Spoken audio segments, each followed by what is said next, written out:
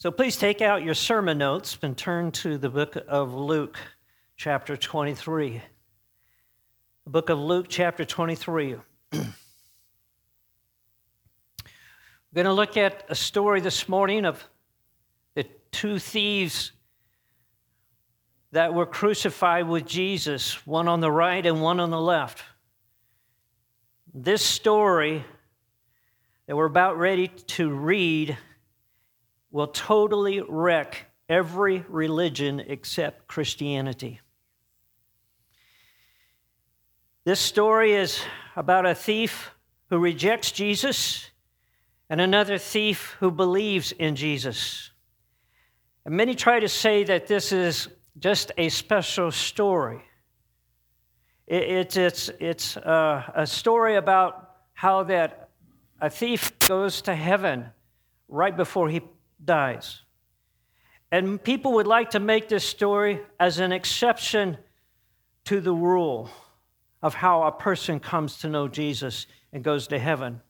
But I say to you this morning, the Bible is very clear that this is a normal story like everyone else in the Scriptures and everyone who is heaven who receives God's salvation. It is a story that is the norm of how a person comes to know God. And so it is not an exception, but a normal story of how a person comes to be a child of God. And may I say this, my friend, we can all identify with one of these thieves. So the question is before us is which one can we identify with? So let's look at Luke chapter 23, Matthew, Mark, Luke chapter 23. And begin reading in let's start with verse 39. Luke 23, verse 39. This is at the end of Jesus' life. He is on the cross, he's hanging there, and we see these words that are printed for us, a description of Jesus' death. It says in verse 39, then one of the criminals who were hanged blasphemed him, saying, "If you are the Christ, save yourself and us." But the other answering rebuked him, saying, "Do you not even fear God, seeing you are under the same condemnation? And we indeed justly, for we receive the due reward of our deeds, but this man has done nothing wrong." Then he said to Jesus, "Lord, remember me when you come into your kingdom." And Jesus said to him, "Assuredly, or I assure you, I say to you, today you will be with me in paradise." Now we're looking at the last words of Jesus from the cross. It's a series, and this is the second Sunday. We're going to go through 7 statements that Jesus made from the cross and covering one for each Sunday. Last week, we looked at the first saying of Jesus from the cross. Jesus said these words, his first saying, as he was nailed to the cross, he said, "Father, forgive them, for they know not what they do." We have learned that forgiveness is of God.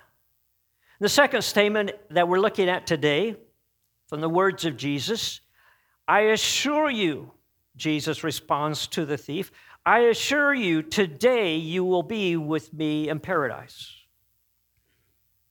Now let's stop and reset the background here. Jesus has been a willing lamb. He's a lamb led to the slaughter, falsely accused and nailed to the cross, as Isaiah said 700 years before this event took place. Jesus is hung between 2 thieves. This is a great picture of Jesus, that he was there hung between 2 sinners.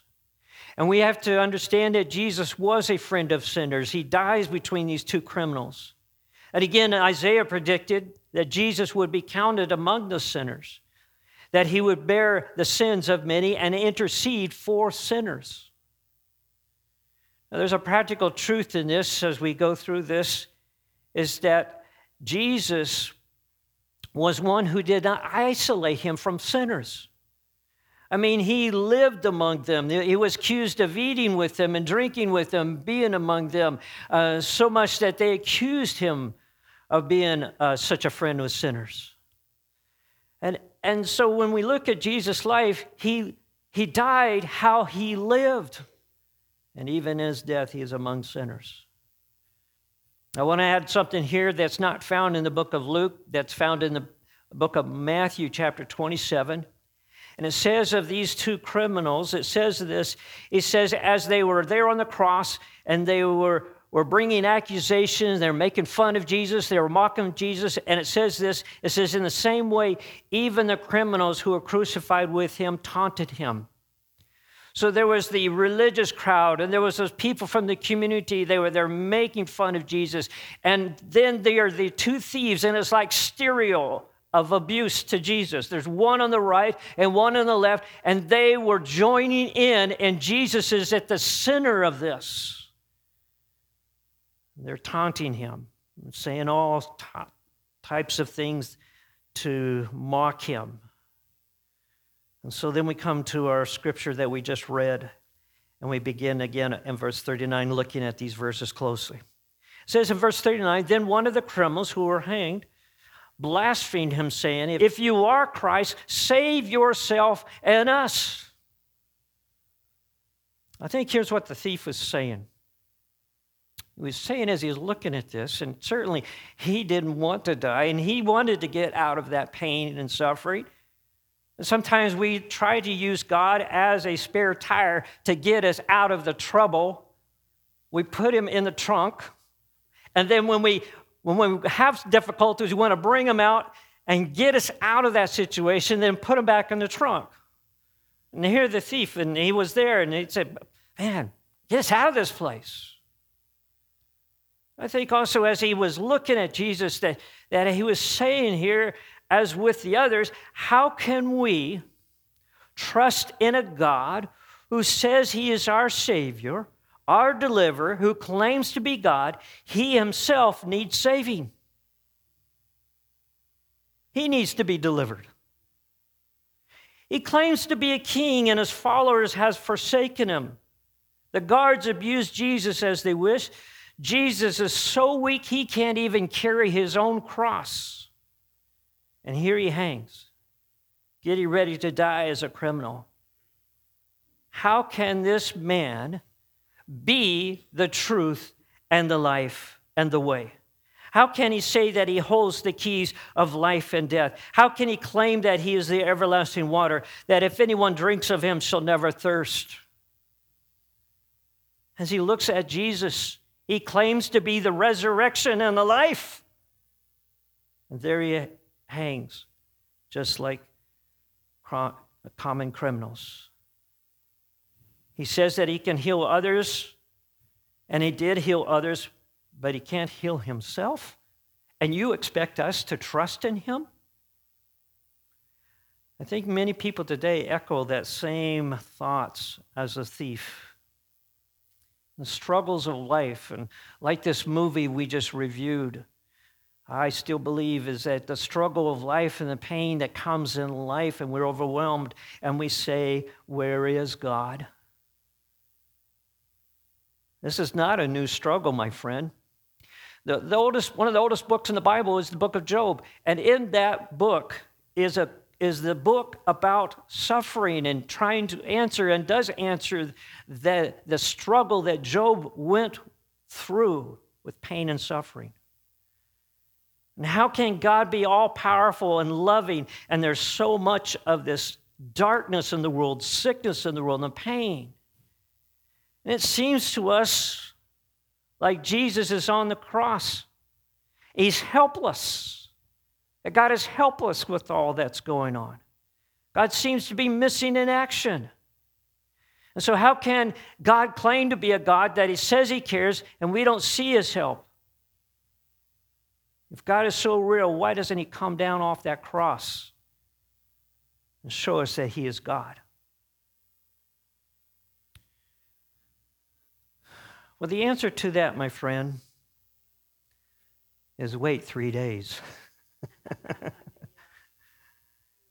There isn't a tomb made strong enough to keep Jesus, the Son of God, in it. And I think the answer to our troubling questions in our life to where is God and why doesn't God take all the pain and suffering away is the same answer to the thief. Wait. Wait. Because at the perfect time, at the God-appointed, God-anointed time, He's going to take all the pain and suffering. He's going to correct everything that is wrong and make it right. He's going to do that. You say, well, why doesn't He do that now? Well, my friend, there are still people who are needing to be corrected. They're in the wrong. And if God would come, He would have to take all that and purge all that is wrong out. And in His grace and His mercy, He waits for us who are wrong and incorrect and wait for us to get right with Him. His mercy and grace holds off that. And so we see the sinner here. And he questions God, if you are Christ, save yourself and us. But the other thief, well, let's look at verse 40. Answering him, and he rebuked him, saying, do you not even fear God, seeing you are under the same condemnation? So he looks over, and he has to look through Jesus. The thief is on this side, and the thief is on this side. So this thief on this side rebukes this other person, this other thief, and says, do you not even fear God or respect God, seeing you are under the same condemnation? And we indeed justly, for we receive the due reward of our deeds, but this man has done nothing wrong. And the thief rebukes the other thief. This thief, the second thief, had a respect for God. Now we ask our question, where did he get that respect and that fear of God? We do not know. Could be from a praying a grandmother or a grandparent, a father, mother. We're not sure.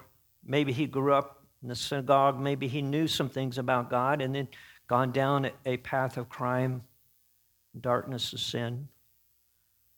But that's not the point that God wants us to know. The point that God wants us to know is understand that he came to respect God and fear God.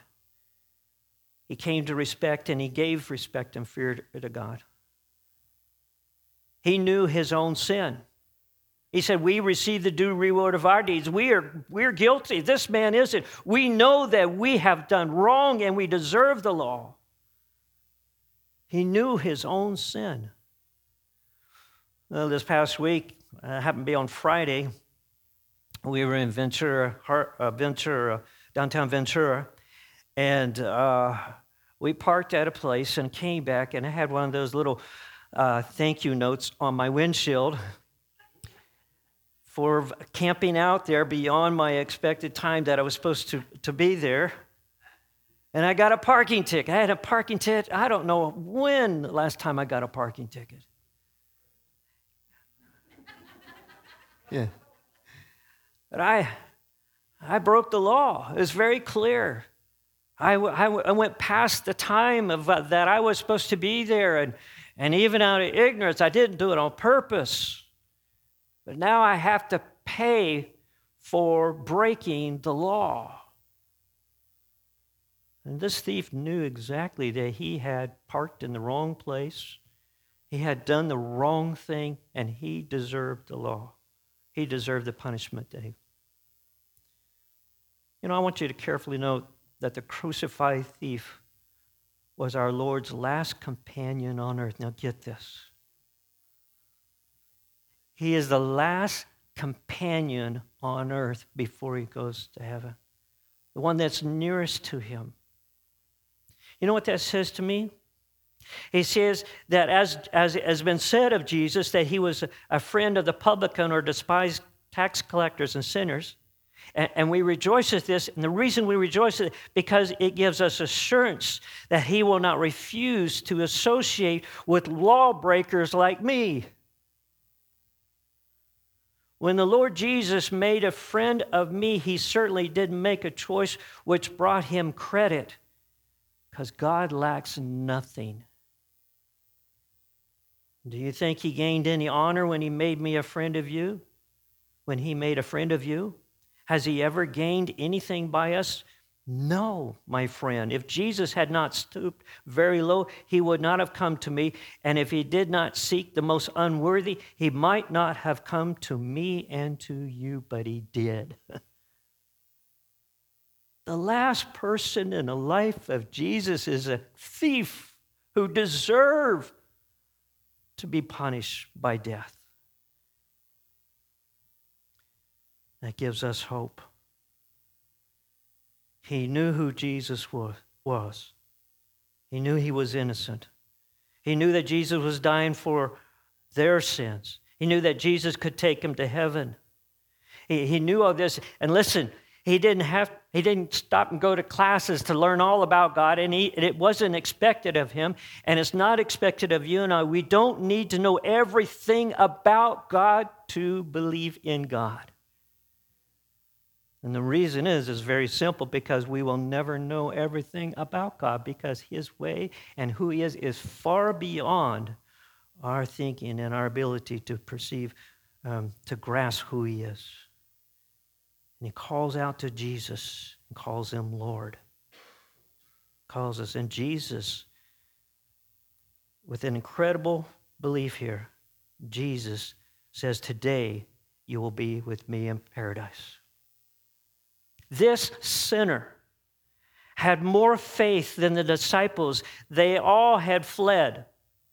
The disciples had struggled to believe the words of Jesus when he was at his peak in life. They saw miracles that he performed. As far as we know, this sinner did not see any miracle performed. But here, the disciples had seen the miracles. He had observed Jesus preaching to large crowds. And they struggled with their belief and trust in God. And yet this thief places his trust in Jesus when he was at his weakest point in life. It's amazing how he come to know God and trusting in Jesus. Because this, and I believe this is clearly, that salvation, my friend, is all of God. It is God that comes in and brings the conviction. It is God that does the work that brings us to a place of belief. It does not depend upon your knowledge or your status in life. Simply, he believed the promise that Jesus could take him to paradise. He came under conviction. He admitted that he was guilty. A sinner compared himself to Jesus and came to understand that he didn't measure up to a holy God. Look at verse 43. And Jesus said to him, assuredly, I say to you, today you will be with me in paradise. The salvation of God came to this thief on the cross. And I want to examine Jesus' response to us in 4 different ways. Jesus said, first of all, today you will be with me in paradise. Salvation of God is immediate. Not only salvation of God is immediate, but it is complete, total package. If we were to say, look at the salvation of God, and you write the salvation of God sentence, we would say salvation is of God, and then you would put a period on there. You wouldn't put any and, but, or this, etc. Salvation is of God, period, finished, complete. This wrecks the religion systems of the world. What good works did the thief accomplish to earn the favor of God or the grace of God? Did the thief come down off the cross and he went and was able to go give money to the poor? Did the soldiers let him go help the suffering? Was he allowed to be baptized? Was he a member of a church? Did he receive his last rites? What good deed did the thief do to earn his place in heaven? And the conclusion you have to come to, zero, nothing. And you may say, well, this is a special situation. I say that the Bible says that this is a normal salvation. Bear in mind with the scriptures, it says in Ephesians 2, it says, "For by grace are you saved, not of works or performance, lest any man should boast, but it's by faith." And Paul said in the book of Romans, that great patriarch of the Old Testament, Abraham was not saved by works, but by his belief in God. And this is how the thief was saved, and this is how everyone who is in heaven is saved. When Jesus said, "Today you will be with me in paradise," it was immediate and it was complete. The thief had woke up that morning a thief. After his death, he wakes up in paradise as a saint of God. He woke up in prison, but after his death, he wakes up in eternal glory, a place called heaven. He woke up in misery, but he wakes up in bliss. He woke up with sinners. He wakes up with the saints who have gone on before him. He wakes up with Moses and Abraham and Noah and Adam and Eve and the great prophets of the Old Testament. He wakes up among the angels. He wakes up entering heaven with the King of Kings and Lord of Lords. He woke up in the darkness of condemnation that morning, but he wakes up in the righteousness of the eternal light, Jesus Christ. And what a day it makes when the salvation of God comes into a sinner. No matter who you are, where you've been, or what you've done, salvation is of God. Number 3, salvation of God secures our place in heaven, paradise. Spurgeon said this. He said, "Today thou shalt be with me in paradise." Paradise means a garden filled with delights. The Garden of Eden is the type of heaven. And we know that paradise means heaven. For the Apostle Paul speaks of such a man caught up into paradise. He caught up into the third heaven. Our Savior took this dying thief into a paradise of infinite delight, and this is where he will take all of us that are in God, in Jesus. And salvation of God brings you into the presence of Jesus. This sinner was our Lord's last companion on earth. But my friend, the same man was our Lord's first companion at the gates of paradise as he walked into the gate. The last shall be first. Today you will be with me in paradise, said Jesus. Today thou shalt be with me. And I think that when we think about heaven, but you know what? There's something of a greater place than heaven, and that is the place to be wherever Jesus has had. My Savior, first of all, by Fanny Crosby, who was totally blind for her whole life. And she writes this song that I'd like to read the lyrics to you. It says, "When my life work is ended and I cross the swelling tide, when the bright and glorious morning I shall see, I shall know my Redeemer when I reach the other side, and his smile will be the first to welcome me." And she says, and she writes in the song, "I shall know him, redeemed by his side. I shall know him by the prints of the nails in his hands. Oh, the soul-thrilling rapture when I view his blessed face and the luster of his kindly beaming eye, how my full heart would praise him for the mercy, love, and grace that prepare me for a mansion in the sky. Oh, the dear ones in glory, how they beckon me to come, and our parting at the river I recall. To the sweet vales of Eden they will sing my welcome home, but I long to meet my Savior first of all. And through the gates to the city in a robe of spotless white, he will lead me where no tears will ever fall. In the glad song of ages I shall mingle with delight, but I long to meet my Savior first of all. And where Jesus is, that will be heaven for me, because Jesus makes what heaven is. And so we see this thief, Jesus, between the two thieves. One who rejects Jesus one who accepts Jesus. There's a story told about a man by name of Edwin Thomas. Now, this Thomas, he lived during the late half of the 1800s. He was a master of the stage. He was a small man with a huge voice.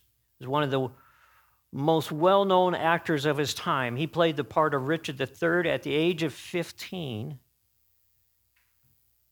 and quickly established himself as a premier Shakespearean actor. In New York, he performed Hamlet for 100 consecutive nights.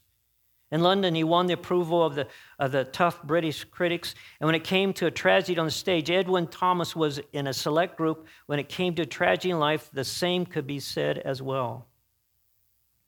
Edwin had two brothers. One was John, one was Eunice. Both were actors, although neither rose to a stature. In 1863, the three brothers united their talents to perform Julius Caesar. In the play, Brutus kills Julius Caesar. So the fact that Edwin's brother took the role of Brutus was eerie, considering what he would later do, because just 2 years later, it was this John, Edwin's brother, who played the assassin in Julius Caesar, that took the role of assassin in the Ford's Theater to fire a bullet at the head of the President Abraham Lincoln. You see, the last name of the brothers were Booth. Edwin Thomas Booth and John Wilkes Booth. After that event, Edwin was never the same. Shame from his brother's crime drove him into retirement. He was one who was a staunch supporter of Abraham Lincoln. He never returned to the stage until a fateful twist of events happened in a New Jersey's train station. Edwin was waiting his coach when a well-dressed young man, pressed by the crowd, lost his footing and fell between the platform and a moving train. And without hesitation, Edwin pulled him to a safety. And after the sighs of relief, the young man recognized the famous Edwin Booth.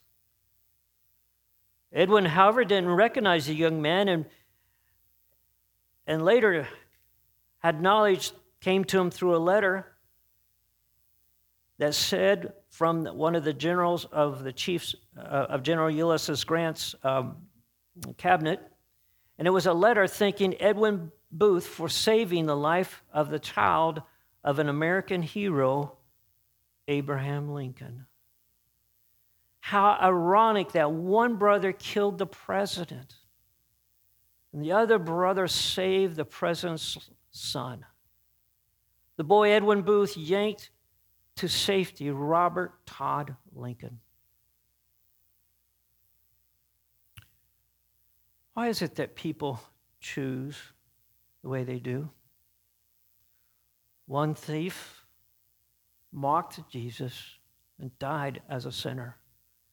And the other thief responded to Jesus and went home to heaven with his sins forgiven.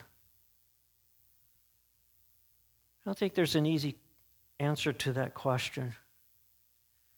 And Jesus said that's the way it's going to be in life. There's going to be two ways that people choose. He said this, Jesus' word says, enter at the straight gate, for wide is the gate, and broad is the way that leadeth to destruction. And many there be who go in that way, because straight or narrow is the gate, and hard is the way which leadeth unto life, and few there be that find it. So, my friend, the question before us this morning is, which thief do we identify with? Would you bow your heads in prayer? As our heads are bowed, our eyes closed, I want you to think about the two thieves. If we were to be there at the cross, and we'd say, okay, folks, I want you to move to the side and stand with the thief that you can identify with most. If we were there, which one would we take a step towards? Now listen.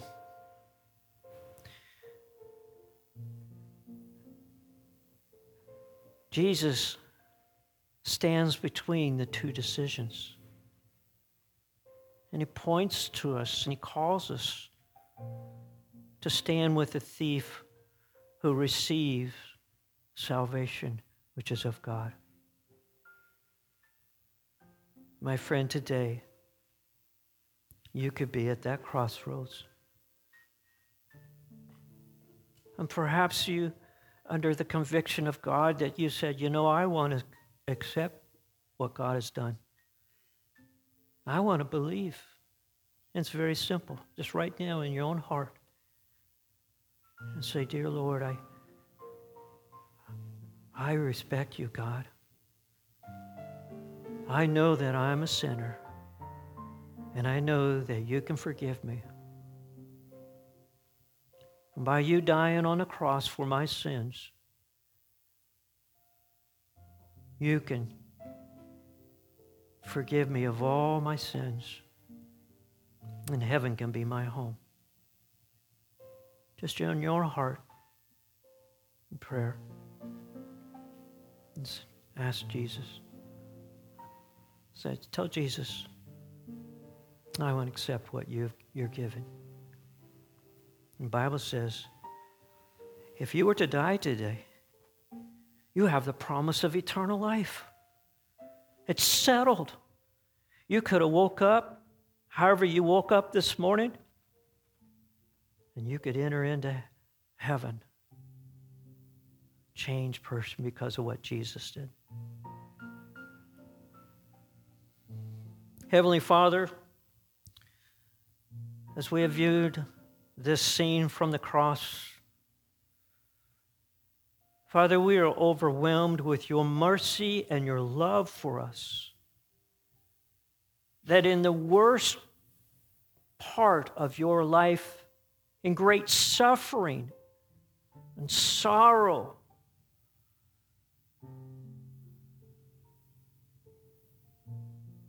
that you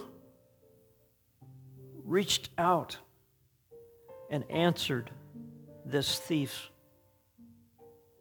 plea for help and forgiveness.